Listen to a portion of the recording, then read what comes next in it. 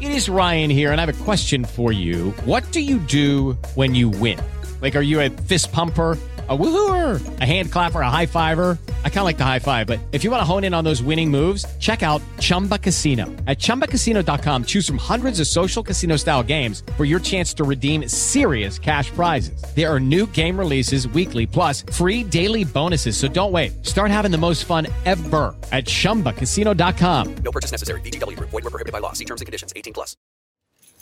You ready? I was born ready.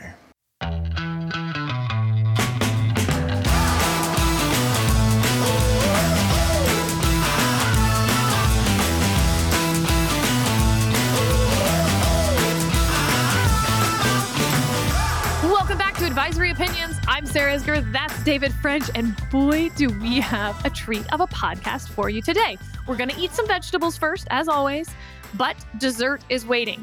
Before we start, first of all, if you're listening to this podcast and you're in the greater Tuscaloosa area, we are having a live podcast Thursday, February 22nd at the University of Alabama Law School. So come on over. Second, David, I had meant to do this in the last episode, but forgot. There was a story that came out in Axios that said I was in discussions with Rob Hur to help him with his congressional testimony. And several AO listeners felt that I had misled them and I hadn't disclosed that when we talked about her before. So I want to tell you the whole story. After we taped our episode about the Hur stuff, and I think it was even after the next episode from that, Rob Hur called me and asked whether I would consider helping him with his congressional testimony. It was sort of a hypothetical convo at that point. Congress hadn't asked for him to testify. We just sort of can all assume that they were going to. He didn't offer me a job.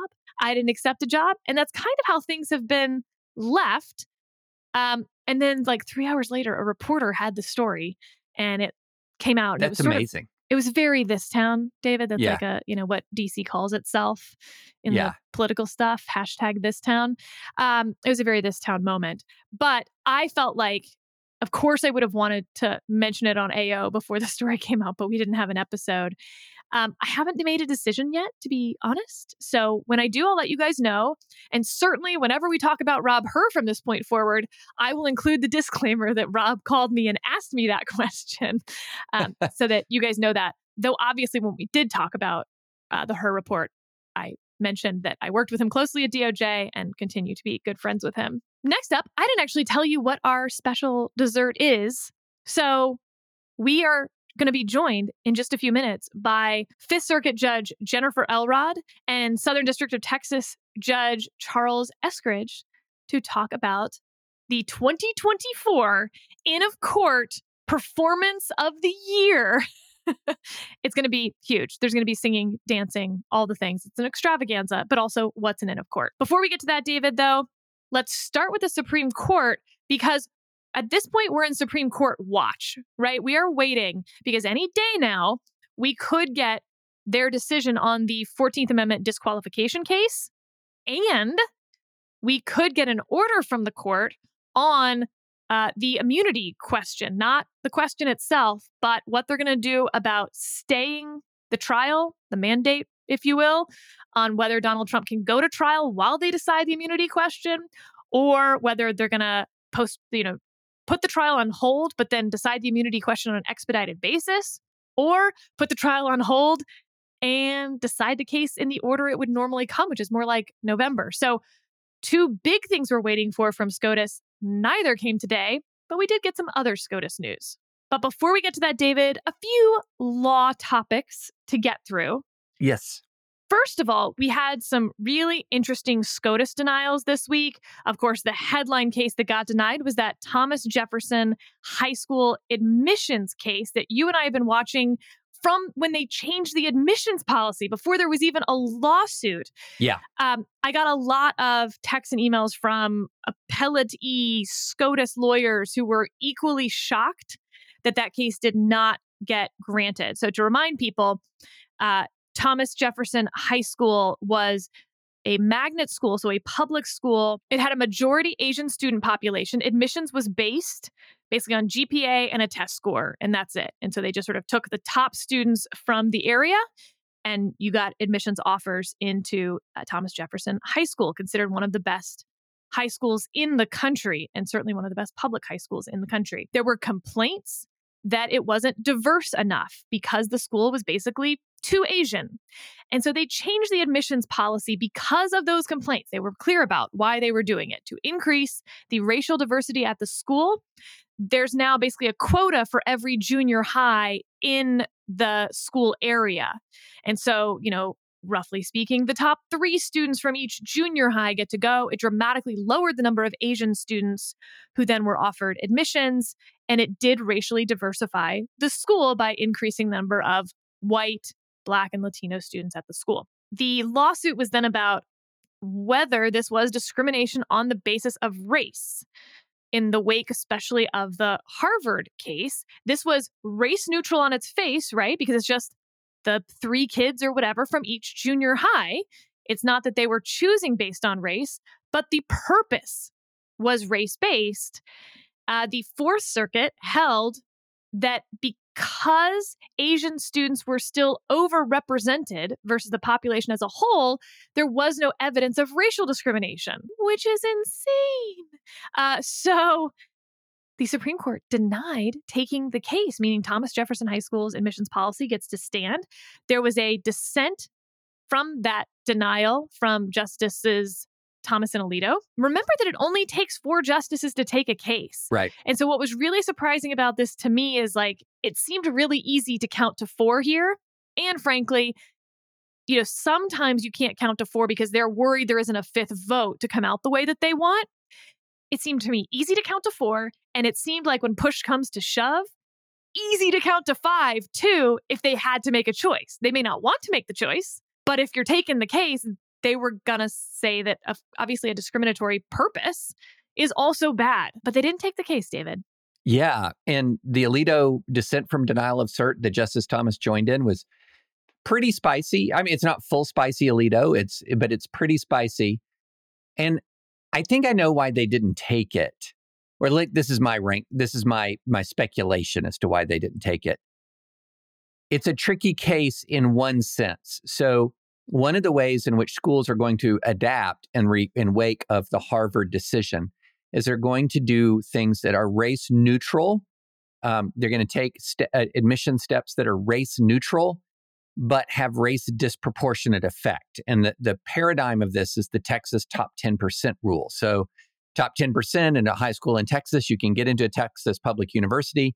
I think it's top 6% for UT Austin, but it's generally called the top 10% rule.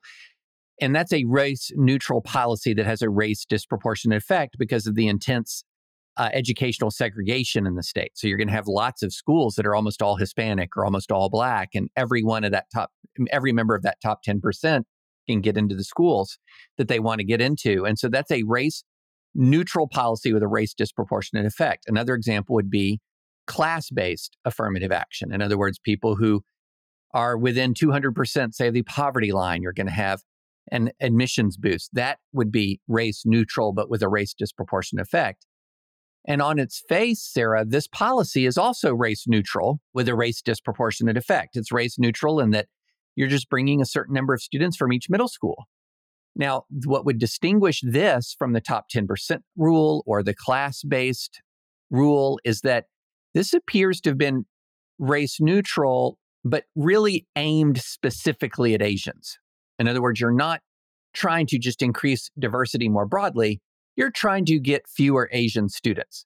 And so if this race neutrality was really veiled racial targeting, then is the holding of the Harvard case that, well, it's only the explicit targeting that we're going to strike down. The targeting that is implied or demonstrable from the record, that we're not going to deal with. I doubt that's where this is going to end up.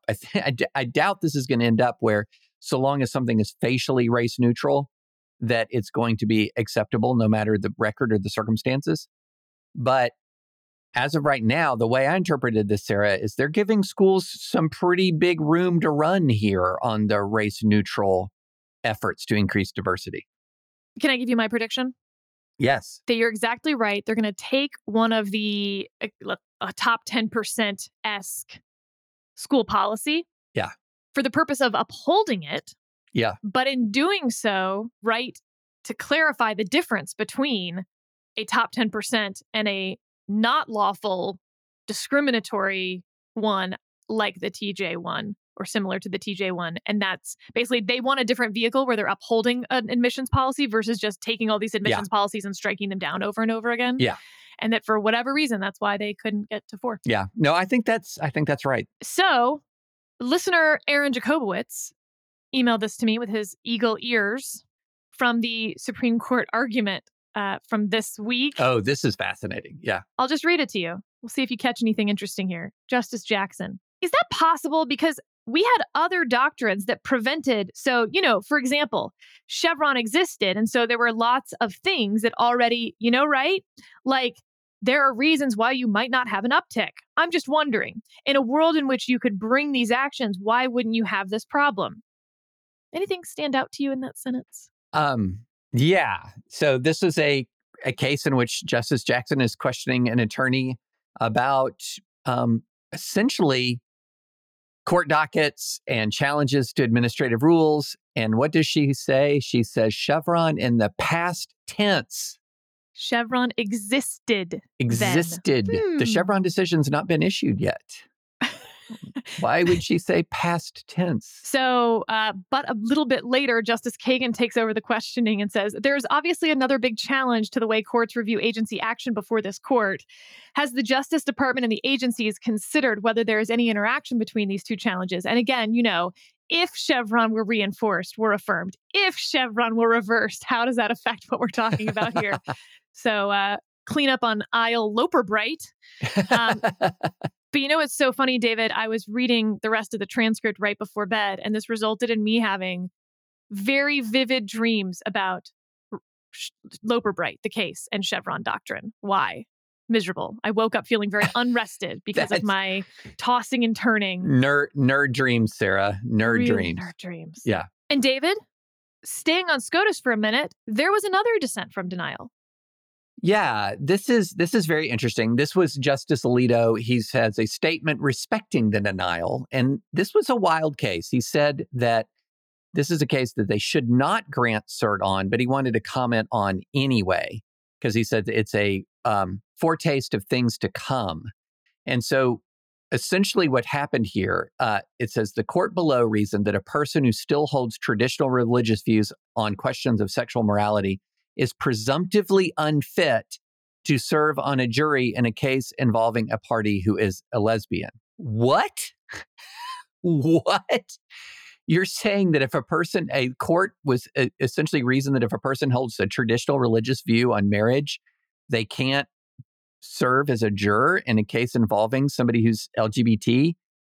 Wow. So a lot of people read this statement respecting the denial of cert as Alito is essentially saying, well, I want to take aim at Obergefell. And Alito says that holding, essentially the holding that a person is presumptively unfit, he said that holding exemplifies the danger I anticipated in Obergefell, namely that Americans who do not hide their adherence to traditional religious beliefs about homosexual conduct will be labeled as bigots and treated as such by the government. The opinion of the court in that case, he's referring to Obergefell, made it clear that the decision should not be used in that way. But I am afraid that this admonition is not being heeded by our society.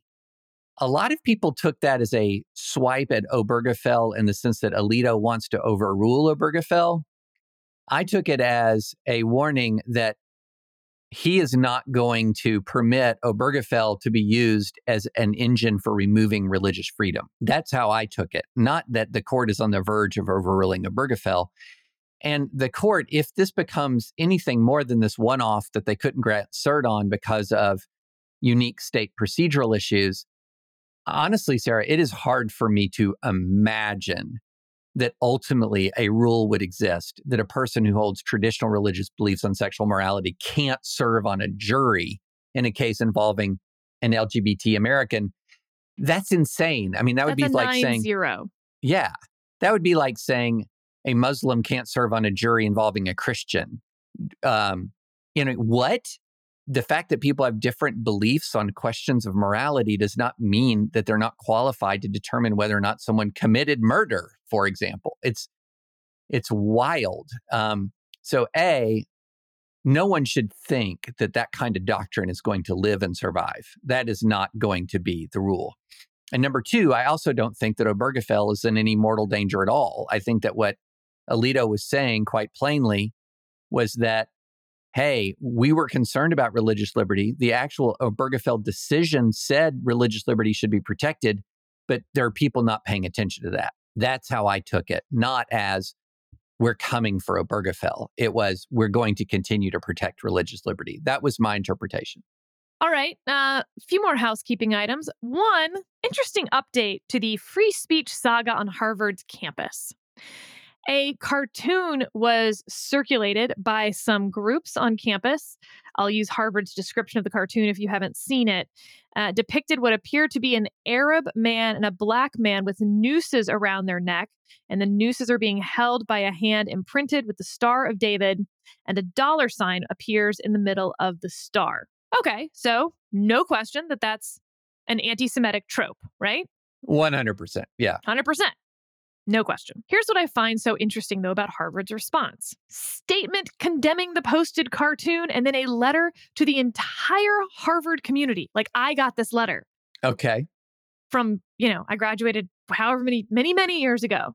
Not as many as me, Sarah. Not as many as me. So true. Perpetuating vile and hateful anti-Semitic tropes, or otherwise engaging in inflammatory rhetoric, or sharing images that demean people on the basis of their identity is precisely the opposite of what this moment demands of us.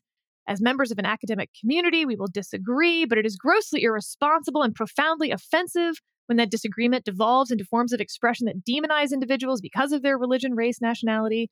The members of the corporation join me in unequivocally condemning the posting and sharing of the cartoon in question. The university will review the situation to better understand who was responsible for the posting and to determine what further steps are warranted. They learned nothing, David. So I think I've been very clear on this podcast. First of all, I'm Jewish enough for Hitler. Let's put it that way. So this is about me. I don't like this cartoon. I think it's really offensive. But this is the problem that they have. You're either for free speech principles on campus or you're not. But they can't decide which one they are. And David, you had said that you were concerned that in the wake of this, it would be the exact wrong lesson. Well, here's a really good example of the wrong lesson. There is no question this cartoon doesn't come anywhere close to violating Title VI. It does not create an unsafe learning environment. It is not severe and pervasive harassment against any individual student. You are allowed to share offensive cartoons on campus. It didn't depict any student on campus. All these things, right? So it fits squarely within free speech principles of speech that is disfavored, that you don't like, and that you find offensive. And instead of Harvard using this as an example to say, aha, this is different than assaulting a student for being Jewish, or, screaming at individual students in class that they have to sit in the back of the room if they're Jewish. That is a Title VI violation. This fits well within our free speech principles. And instead, the university will review the situation to better understand who is responsible for the posting and to determine what further steps are warranted. Not to mention letters condemning the speech. They're headed the wrong way.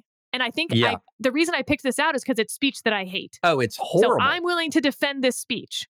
Under free speech principles, they're not. Yeah, it's horrible speech. No one should think that either Sarah or I think this is acceptable in any way, shape, or form. It's evil speech. But it is protected. It is protected. The only caveat I would add to that, Sarah, there are ways in which that poster could be part of a Title VI claim. Like if a professor had that on their door, for example. Sure. But instead it was on social media. Instead it was on social media. It wasn't even on Harvard's campus. It wasn't, nothing. It's vile, constitutionally protected speech. But here's the interesting thing, Sarah. This is exactly we both saw this coming from a mile away, because right now the answer is very difficult to say. It's very difficult for Harvard to say, no, we're turning over a new leaf. Now we're for free speech. if it continues to be the case that the Jewish students at the campus get free speech like good and hard, and every other group does not, right?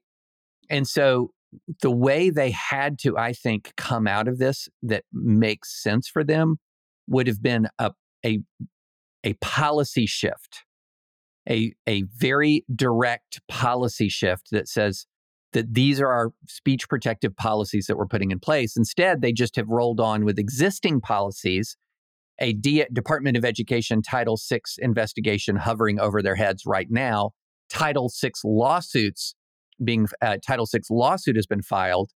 And so they're looking at both the DOE and plaintiffs coming after them. And they're doing what you do in that circumstance, which is you engage in prophylactic measures. And that's what they're doing here. They're trying to block, they're trying to keep all of this at arm's length. And they're doing exactly what we were worried they would do, is react to this by saying, oh, we're just going to continue to extend our sort of umbrella of censorship around more groups for protective purposes. Yep. And you know where this is going to end. Like the less popular the speech, the more the university will say they're going to look into whether they can punish students. That leads to more self-censorship.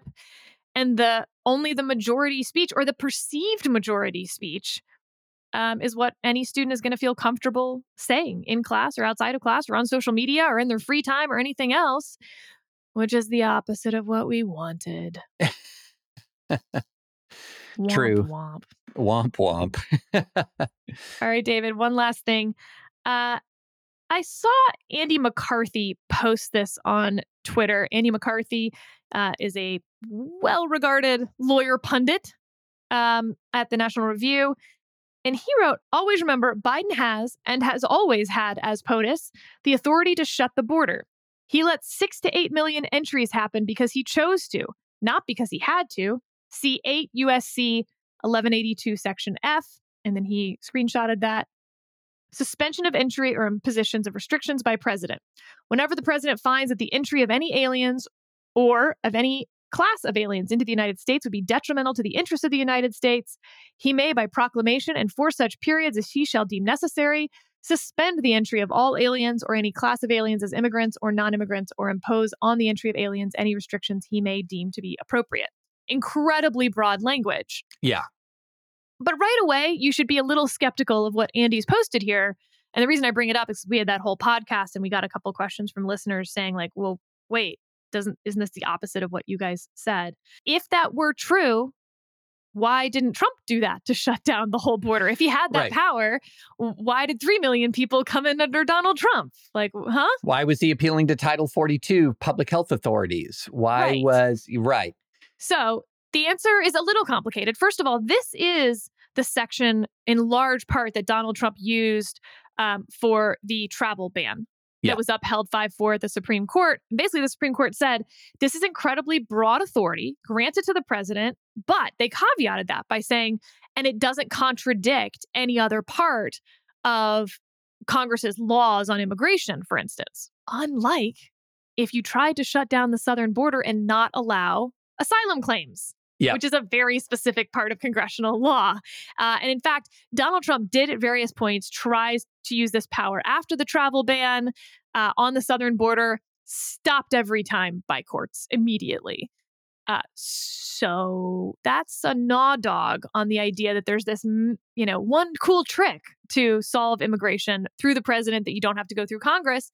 And the more that Republicans keep fooling themselves about this, the more they then aren't willing to compromise on actually doing legislation, and the more this power still doesn't exist, and the more the problem just festers. And this is not a super statute that overrules all immigration law. Right? In 1182 Part F. Right. Like, they buried.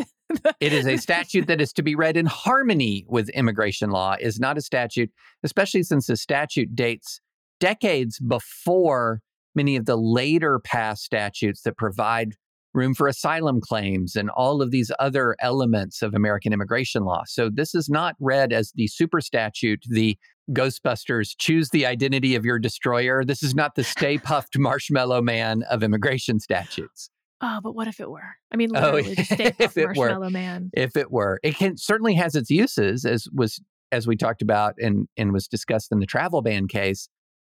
And it was just barely broad enough to cover the travel ban, which is by contrast to the idea that he can decide to shut the border entirely indefinitely, a very, very, very, very minor immigration enforcement measure by comparison to this proposal. So, yeah, why didn't Trump do that? There are good reasons why, and it's read in harmony with other immigration statutes. It's not the Godzilla of immigration statute that destroys all else. And with that, David, I think it's time for our dessert. It's a big, it's a sundae with all the toppings. Friend, get ready. It is Ryan here, and I have a question for you. What do you do when you win? Like, are you a fist pumper, a woohooer, a hand clapper, a high fiver? I kind of like the high five, but if you want to hone in on those winning moves, check out Chumba Casino. At ChumbaCasino.com, choose from hundreds of social casino-style games for your chance to redeem serious cash prizes. There are new game releases weekly, plus free daily bonuses. So don't wait. Start having the most fun ever at ChumbaCasino.com. No purchase necessary. VGW Group. Void where prohibited by law. See terms and conditions. 18+.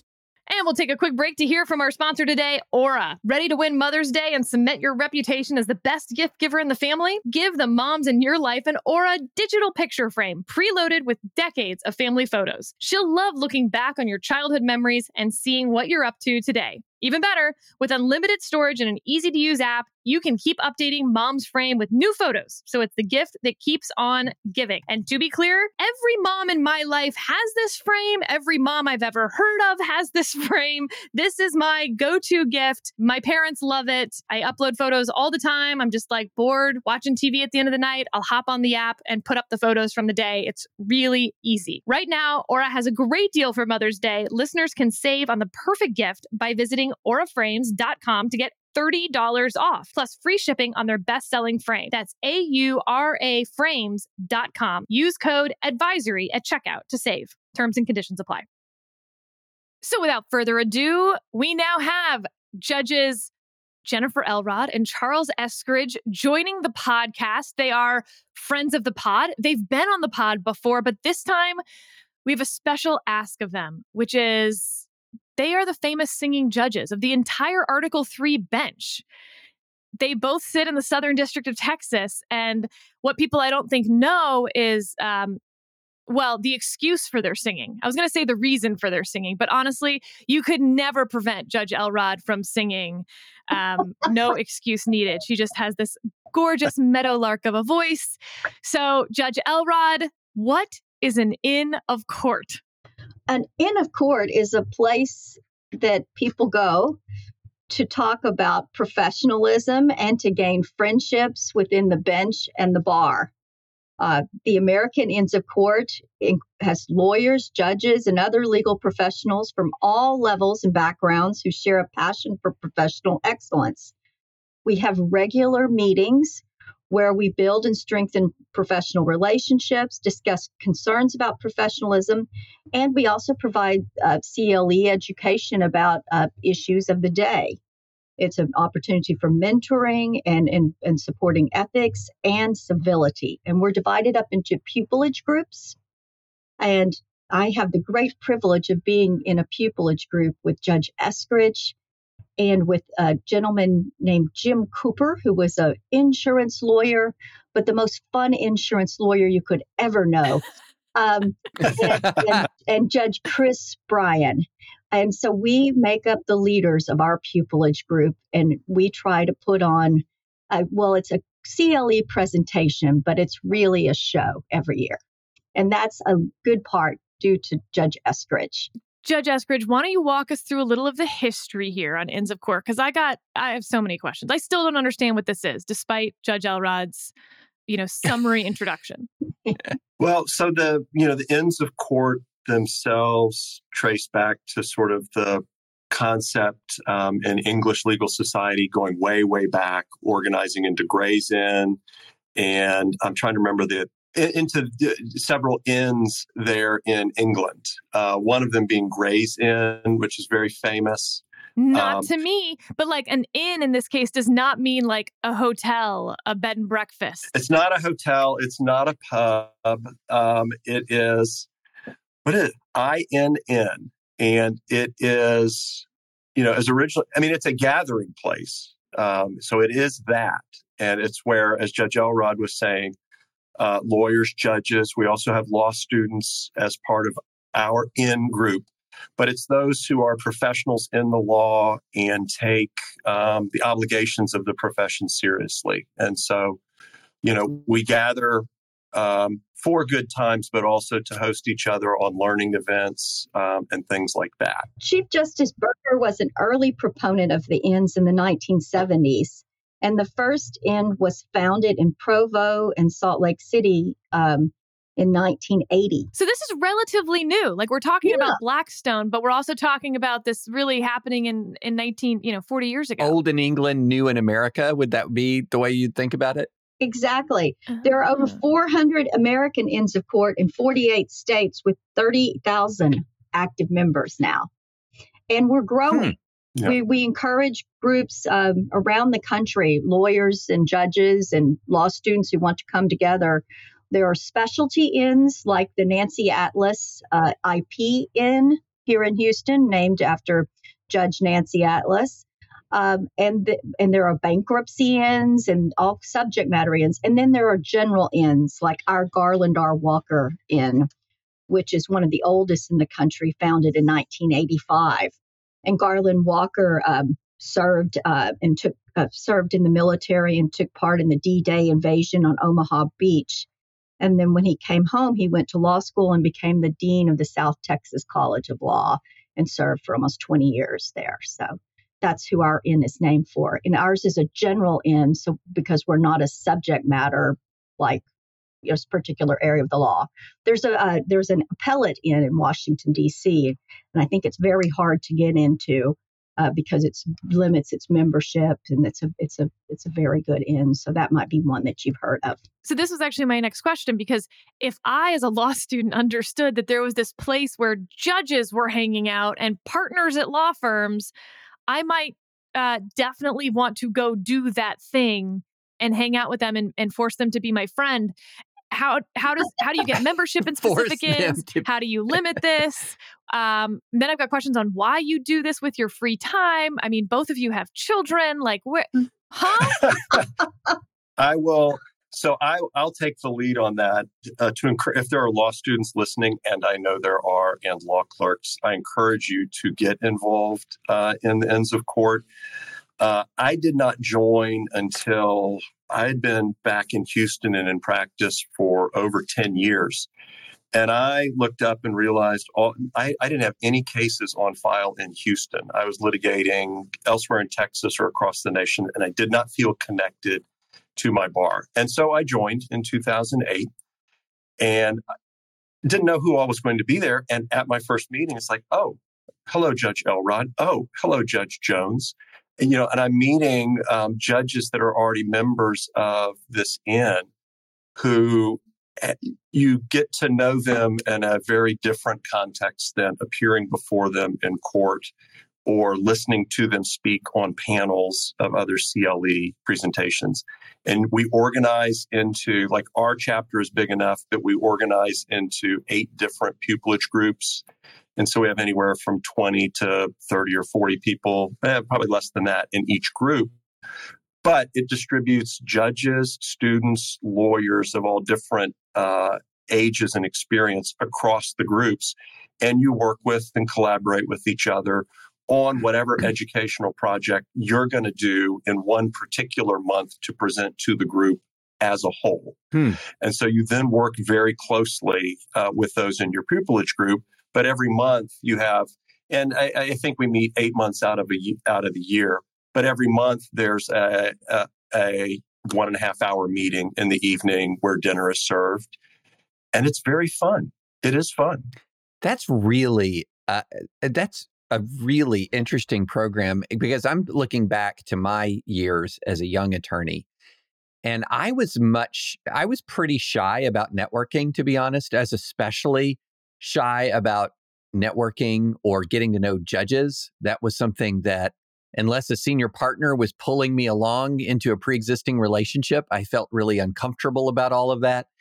And it seems to me like the ends of court, if you're participating in an end of court, you are broadcasting as a judge, or if you're a senior attorney, hey, I actually want to be a part of the larger community and I want people to get to know me. I want to get to know people. It seems like an easy entry into learning about your own legal community, whereas I wouldn't have known where to start really, unless I kind of had someone holding my hand the whole time.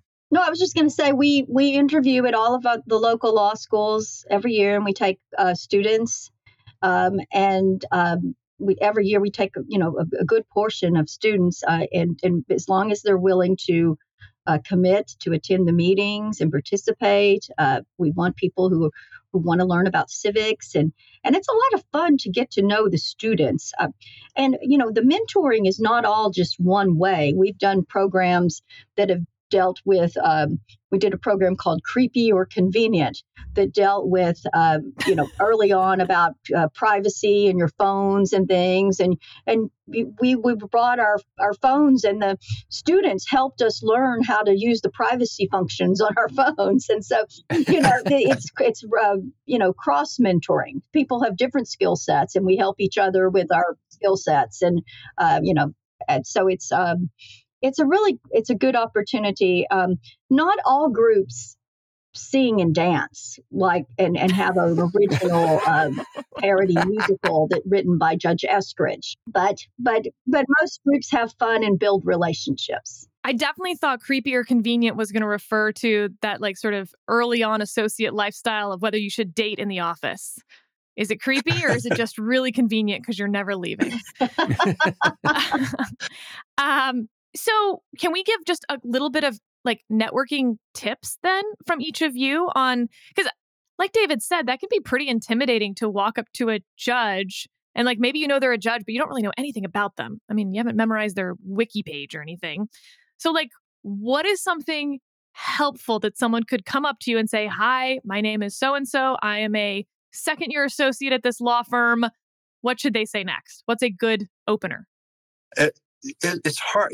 What the right opening line in is difficult. I always think about, especially for young lawyers thinking about networking or meeting judges in particular, is the right mindset. And especially at something like an inn of court, but at a bar function or whatever, the judge is there. And more than happy to be approached, would love to be approached and have any conversation that's on your mind. And so you should have the courage to do that, because, a particular judge wouldn't be there unless they wanted to be meeting people. And it is true, what they say, that judges in our daily life, you can see in the video in the background here what my empty office looks like. And it will look like that for most of the day as I work solitarily. And I look forward to being able to see and be with other professionals. And in particular, with the ends of court, I've got it printed out here, the overall vision and mission statement of the American Inns of Court: a legal profession and judiciary dedicated to professionalism, ethics, civility, and excellence. So it's not as if I'm at a meeting and I want a law student to come up and say, Judge, tell me what you think excellence in the law means. All right. That's not a good icebreaker, but we're there because we take the law seriously. And we want to talk with, especially young students, law clerks, etc. We want to talk with them about the rule of law and carrying on the profession in a responsible way. And it's about making connections. You don't have to have a deep dive on, we're going to talk about civility right now. You demonstrate civility as you talk about what's going on in your life, what you enjoyed about the speaker, question that you had when you heard the speaker. We also do these things called chambers chats, where we invite members into our chambers. And generally, it's that we try to get some of the newer members and the people who have been lawyers the shortest amount of time to get to come to those chambers chat and ask questions about practice and that sort of thing, but also just to get to know judges as people and what's important to the judges and what's important to the new lawyers and law students. we need feedback. What are we doing well? How can we make it easier for people? I value those interactions tremendously. We just recently introduced some new ways to interact with the briefs in the Fifth Circuit.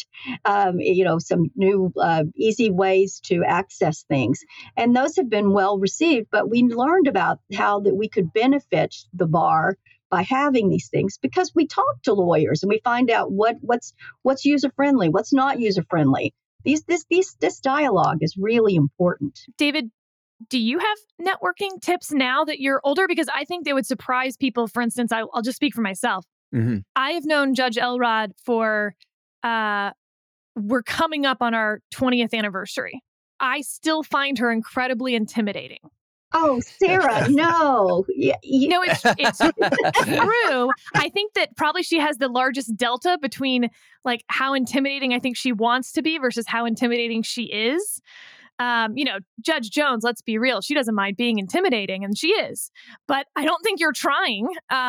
It's just, it can be hard. And so for me, at least, I think people think that like I'm not nervous or intimidated. And like I am. You just like, and then you get over it. And then you like, it's like the definition of bravery isn't not being scared. It's overcoming fear. You're absolutely right about that. Can I tell you that right before we came on this podcast, I sent Judge Eskridge an email like, why are we doing this? I'm nervous.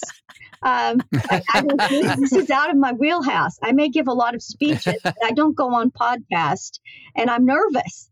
And I think Judge Eskridge wouldn't mind me saying, he said, I'm nervous too, but we're prepared and it'll be okay. So you do the thing, you do it anyway. That's what life is. You take a deep breath and you do it. And some things work better than others. Some things work better the second or third time than they do the first time. Some things don't work at all. And you realize that even after 2 or 3 times, it's not your thing. And that's okay too. But that's life. I think that's such a good point, because walking into a room full of people I don't know is sort of my nightmare. But I also, one of my tricks is that I always think about the worst case scenario. And especially when it comes to social anxiety stuff, like the worst case scenario just isn't that bad. It's not fun. You embarrass yourself. Like there's no life and death here. There's no catastrophic, even career. Like no one will remember. Right. You'll be the one who remembers. And then you just slink off and beat yourself up later that night and for the days to come. Like that's the worst case scenario. What it's going to say help me is I was very shy and intimidated about approaching a judge or a very senior attorney, and just socially. But that was intimidating to me. But when a judge or an attorney I admired was doing something, then calling for volunteers, so like a bar committee or a bar group on something, then I would volunteer, because I wouldn't, and that would allow me to feel like I belonged there because I'm a part of this project. And also it got me over that sort of social shyness, because it was intimidating to just go, hi, judges, want to be friends, versus, hello, judges, what can I do as part of this? And then the relationship just forms organically when you're in a shared enterprise. So I would say if you're having trouble figuring out how to get to know people in your legal community, volunteer in your legal community. The local bar, if there's ends of court, people are looking for people to do things, and it's a tremendous way to meet people quite organically and to form real relationships when you're doing, a shared enterprise. So that's how I did it. I completely agree. And it brings me back around to what I said my thought was when I joined in 2008. And now we're here 16 years later, and I have made very close and sustained friendships and creative collaborations with a lot of the people that I've met in the end. It really has become one of the groups, professional groups for sure, that I most value, having been a member of. Right. When you're building a set, and you have on your casual clothes and you're hammering, right, or you're not good at hammering, and so they're letting you just carry stuff and clean up. You are, which may be me, because I'm not really good with my hands and those types of things. But I'm there, and we do these things. it really builds a camaraderie, and it's what you said, David. It's the shared enterprise that you have a goal that's something beyond yourself, and it can be putting on a show. It can be doing pro bono work as part of a group in the bar. It can be a lot of things where you have a shared vision of something you care about, and you build friendships normally and naturally in that shared vision. All right, now we have to move on to the main event here. I have 8 of your past in-of-court scripts. We have Magna Carta at 800 years old, Shakespeare and Law. Although, really, I feel like y'all missed an opportunity to call it Shakespeare in Love. But very clever. Gosh. Very no, clever. I don't know, Sarah. I don't know that they missed that. Star Laws, Pirates Old and New, the 14th Amendment at 150, the Mayflower Compact at 400, which I think was one of the cooler ones, I have to say, Roaring 1920s and 2020s, and this year, the Jury Trial on Trial. Why don't we take this year's, Judge Eskridge, and explain to us the plot of the show, how long the show is, how many people actually need to be on stage, and if all of you are on stage, who's watching? All right. So, one minor correction. The Jury Trial on Trial was our phenomenal show last year.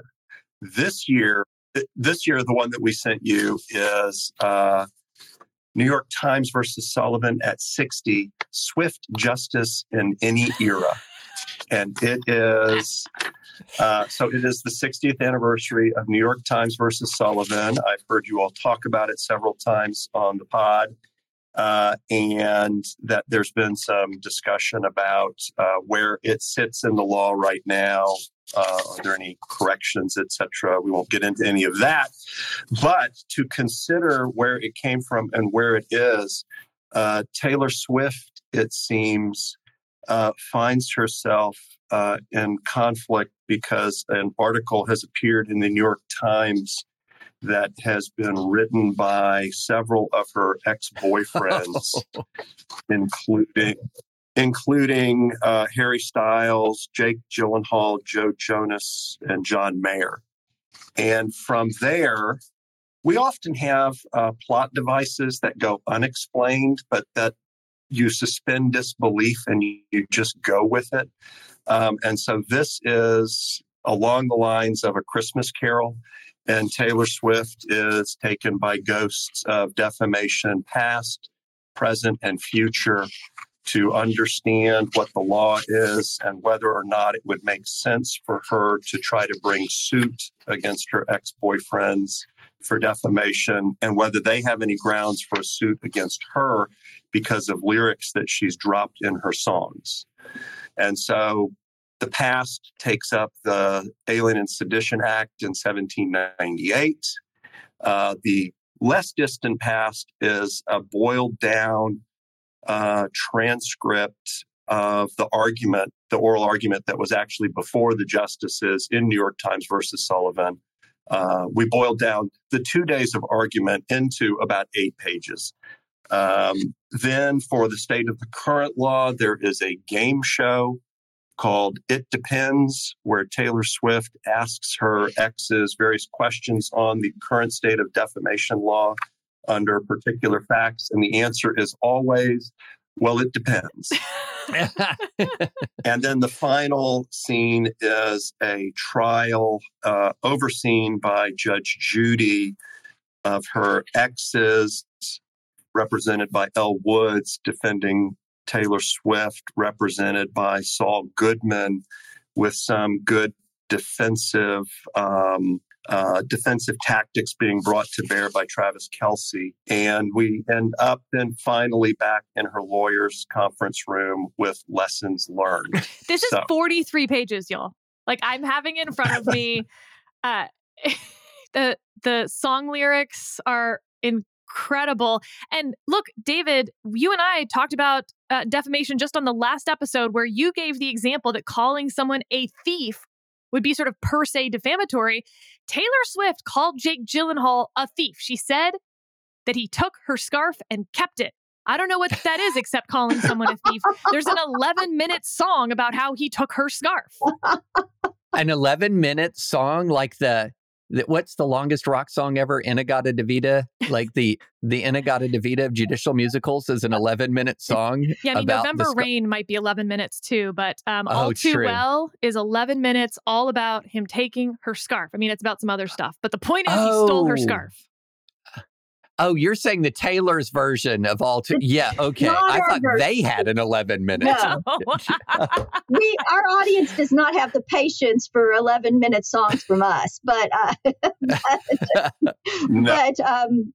it's a lot of fun, and Judge Eskridge and the script team do a terrific job with, and we've had so much fun through the years. Our Magna Carta script, that Judge Eskridge, because you've talked to him about bronze doors, he has great knowledge about history, and our Magna Carta program that he wrote with our script team.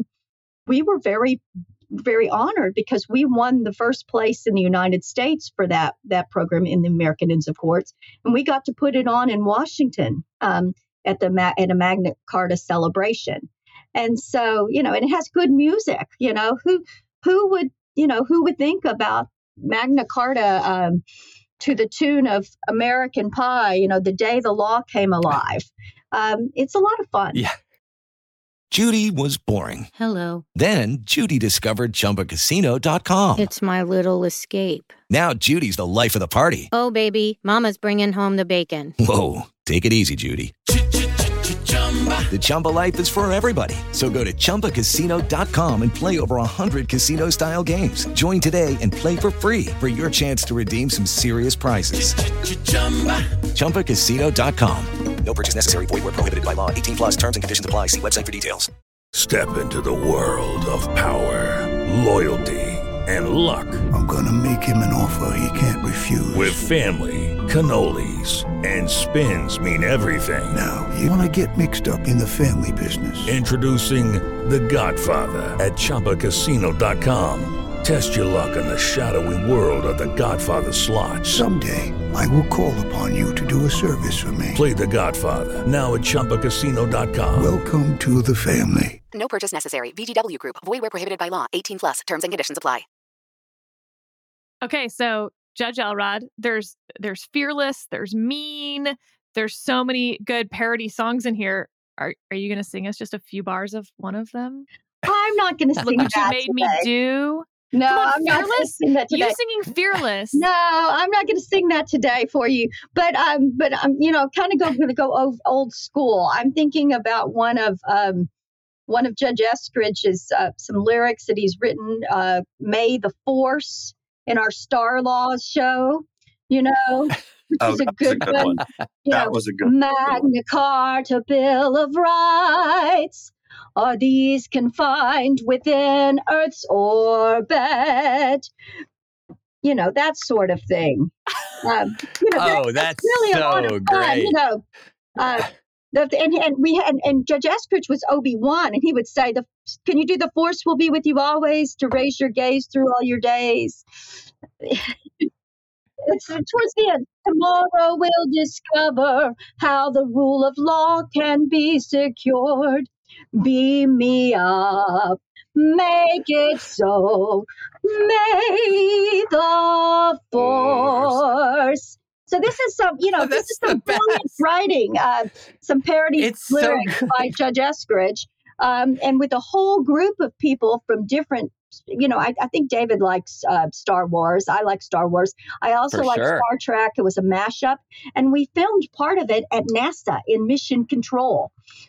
Because it was with space laws and the anniversary of the Outer Space Treaty was the occasion for this. And people don't know a lot about space law. So it was a very educational program, even if it did have lightsabers and a female Darth Vader. And so we were innovative. Anyway, go ahead. I'm going to back up. So that's Star Laws. That was 2017. And we did a show trying to explain, treaty law and the law of outer space. And, so the plot there, we had a mashup where convenient and unexplained plot devices brought together the best members of the original StarCast crew, Star Trek Next Generation, and Star Wars, because Darth Vader and others have built it's like the Death Star, except that it's on the moon. And so we're considering what you can and can't do with satellites, and there's swashbuckling and lightsaber fights, and Spock gets in the action, with his Vulcan pinch. But then the May the Force was the song at the end, and it was it's May the Force, but it's set to it's a parody of One Day More from Les Mis. And Judge Elrod's giving me a lot of credit, for writing these things. I am, if anything, a great editor of what we pull together, but there are many, many, many people who are contributing, or we're assigning different pieces of things for people to write.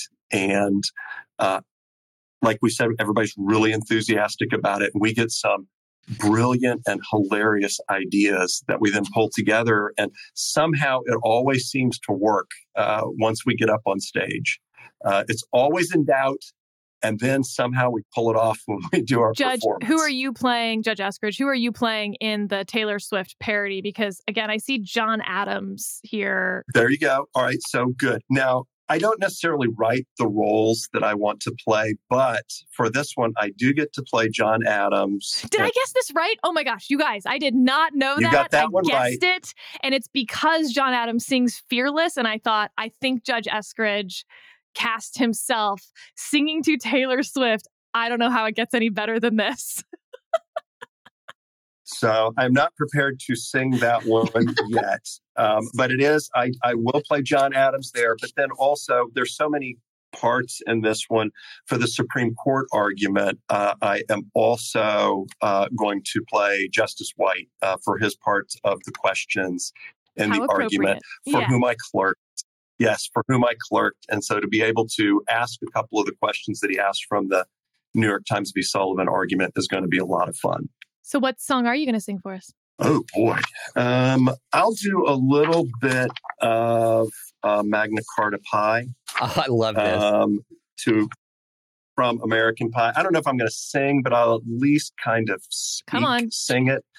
I will say on coming up with these parody lyrics, you have to get the right song, but then someone has to have the right idea for the hook to make it work.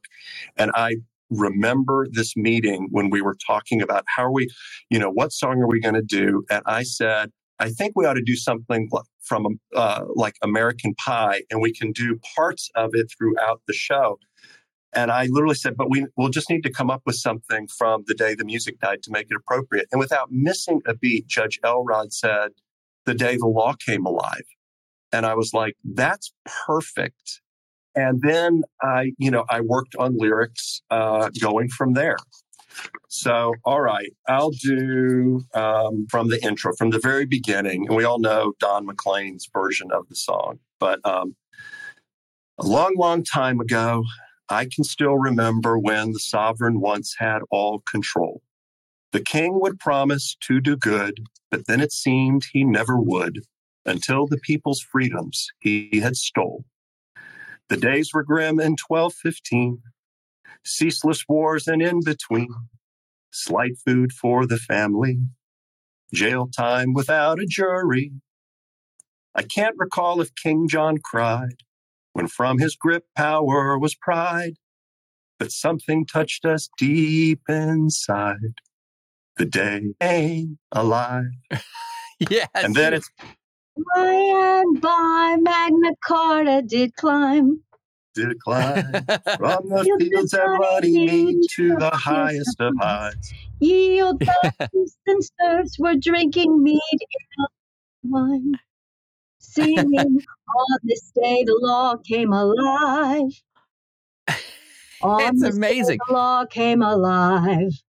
Brilliant, Charles. Oh, it's so you got fantastic. Runnymede in there. Oh, absolutely. You got to get Runnymede in there. Well, I'm just going to tell you I'm inspired because one of my dreams in life is to be the first journalist on Mars. And which I don't think that'll ever happen. But if it does, I'm going to bring a Magna Carta flag and plant it outside of the Earth's orbit to answer the question in star laws, does it extend beyond the Earth? Yes. These things are important and they must be remembered. So, yes. Okay, so this show, the Taylor Swift Eras show, is happening in April. If you are in the Houston area, how would you get to see this performance? Wow. I'm almost tempted to say, well, email me and I'll get you on the list. Instead, here's my law clerk's email address. Can we, how about if we just leave a place marker here in the pod to say that there will be something in the show notes about who they can contact if they would like to RSVP to attend? Absolutely. And roughly how long is this performance? It's 43-page script, It's an hour and a half. I'm on a tight ship, Sarah. We tight ship. I don't.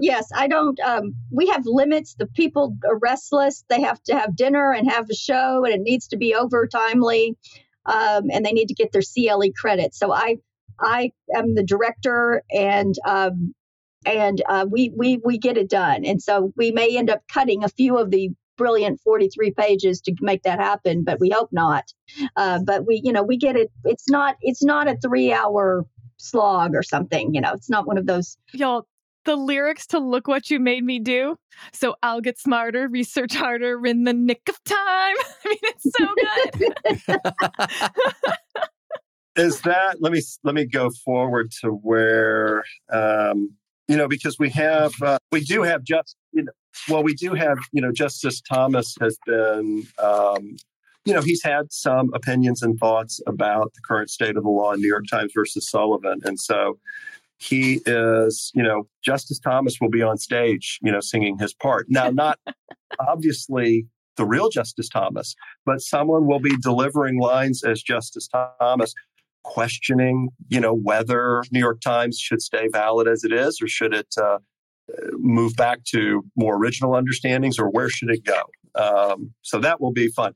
And in the background for that song, I will say we didn't ask what Judge Elrod's part in the show is going to be. She is going to be lead Swiftie. So she'll be in one of the background singers behind our Taylor Swift. And who is playing Taylor Swift? Who's your lead? Oh, a wonderful, wonderful professor at South Texas College of Law, Haley Jankowski. She clerked for Judge Bybee. She is a brilliant young scholar, and she's also a fabulous singer and dancer. So we have our Taylor, and we're really excited. But I did want to say something, Sarah, before we go. Judge Jones is who got me into the inn, and Judge Jones has a super fun streak in her, because as you may not know this, Judge Jones was the one who said that perhaps Judge Eskridge and I could do some little song thing for an Inn of Court meeting during COVID to brighten the mood. And that is where the We'll Be Back song came about. It was Judge Jones's spurring us on to do something like that. So your judge brought me into the inn and also has encouraged our creativity. Do you know that was the only question she asked me in my interview for clerking? Was she had heard that I sang and wondered, she was like, I sing. Do you really sing? Like, we talked about singing. Like, she really does. She has a beautiful voice. She loves to sing, and she actually is fun, but she doesn't like people to know about it. Well, I'm not commenting on that. Well, Sarah, so I'm throwing down the challenge then. You've got our song in front of you. So now it's your turn to sing. So I will just say that it's pretty intimidating. The ending song for Antihero is going to be so perfect. I'm really excited to hear that as the, it's me. Hi, I'm the front. I mean, that's going to be so great to end with Sullivan more than 60 years on. It is so exhausting suing exes as public figures. I just want to say we've given our listeners 2 gifts today. One is singing. We've gotten a sample of the singing talents of 2 judges and a little bit of Sarah. That's one gift. And the other one is none from me, which would ruin this whole podcast if I opened my mouth. So 2 gifts. Well, if either of you come to Houston in April, you could sing in our show. And David, you don't have to be a good singer. We've had many people do a kind of Rex Harrison speak through the song. That's old school, but so we could put you in a singing part, and you never know what you could do. So if y'all are in Houston, we can give a cameo to you. So absolutely. And with that, check out the show notes on the Dispatch website if you are going to be in the Houston area in April and might want to check out this show. And like they said, 48 state have inns of court. I think they sound pretty cool. And especially if there's a Judge Eskridge and Judge Elrod-esque people in your neck of the woods, because I know so many lawyers and law students who have benefited from your mentorship and your example and how much you guys care about the legal community and the professionalism of the legal community. So thank you for your service. Thanks for having me. Thank you very much.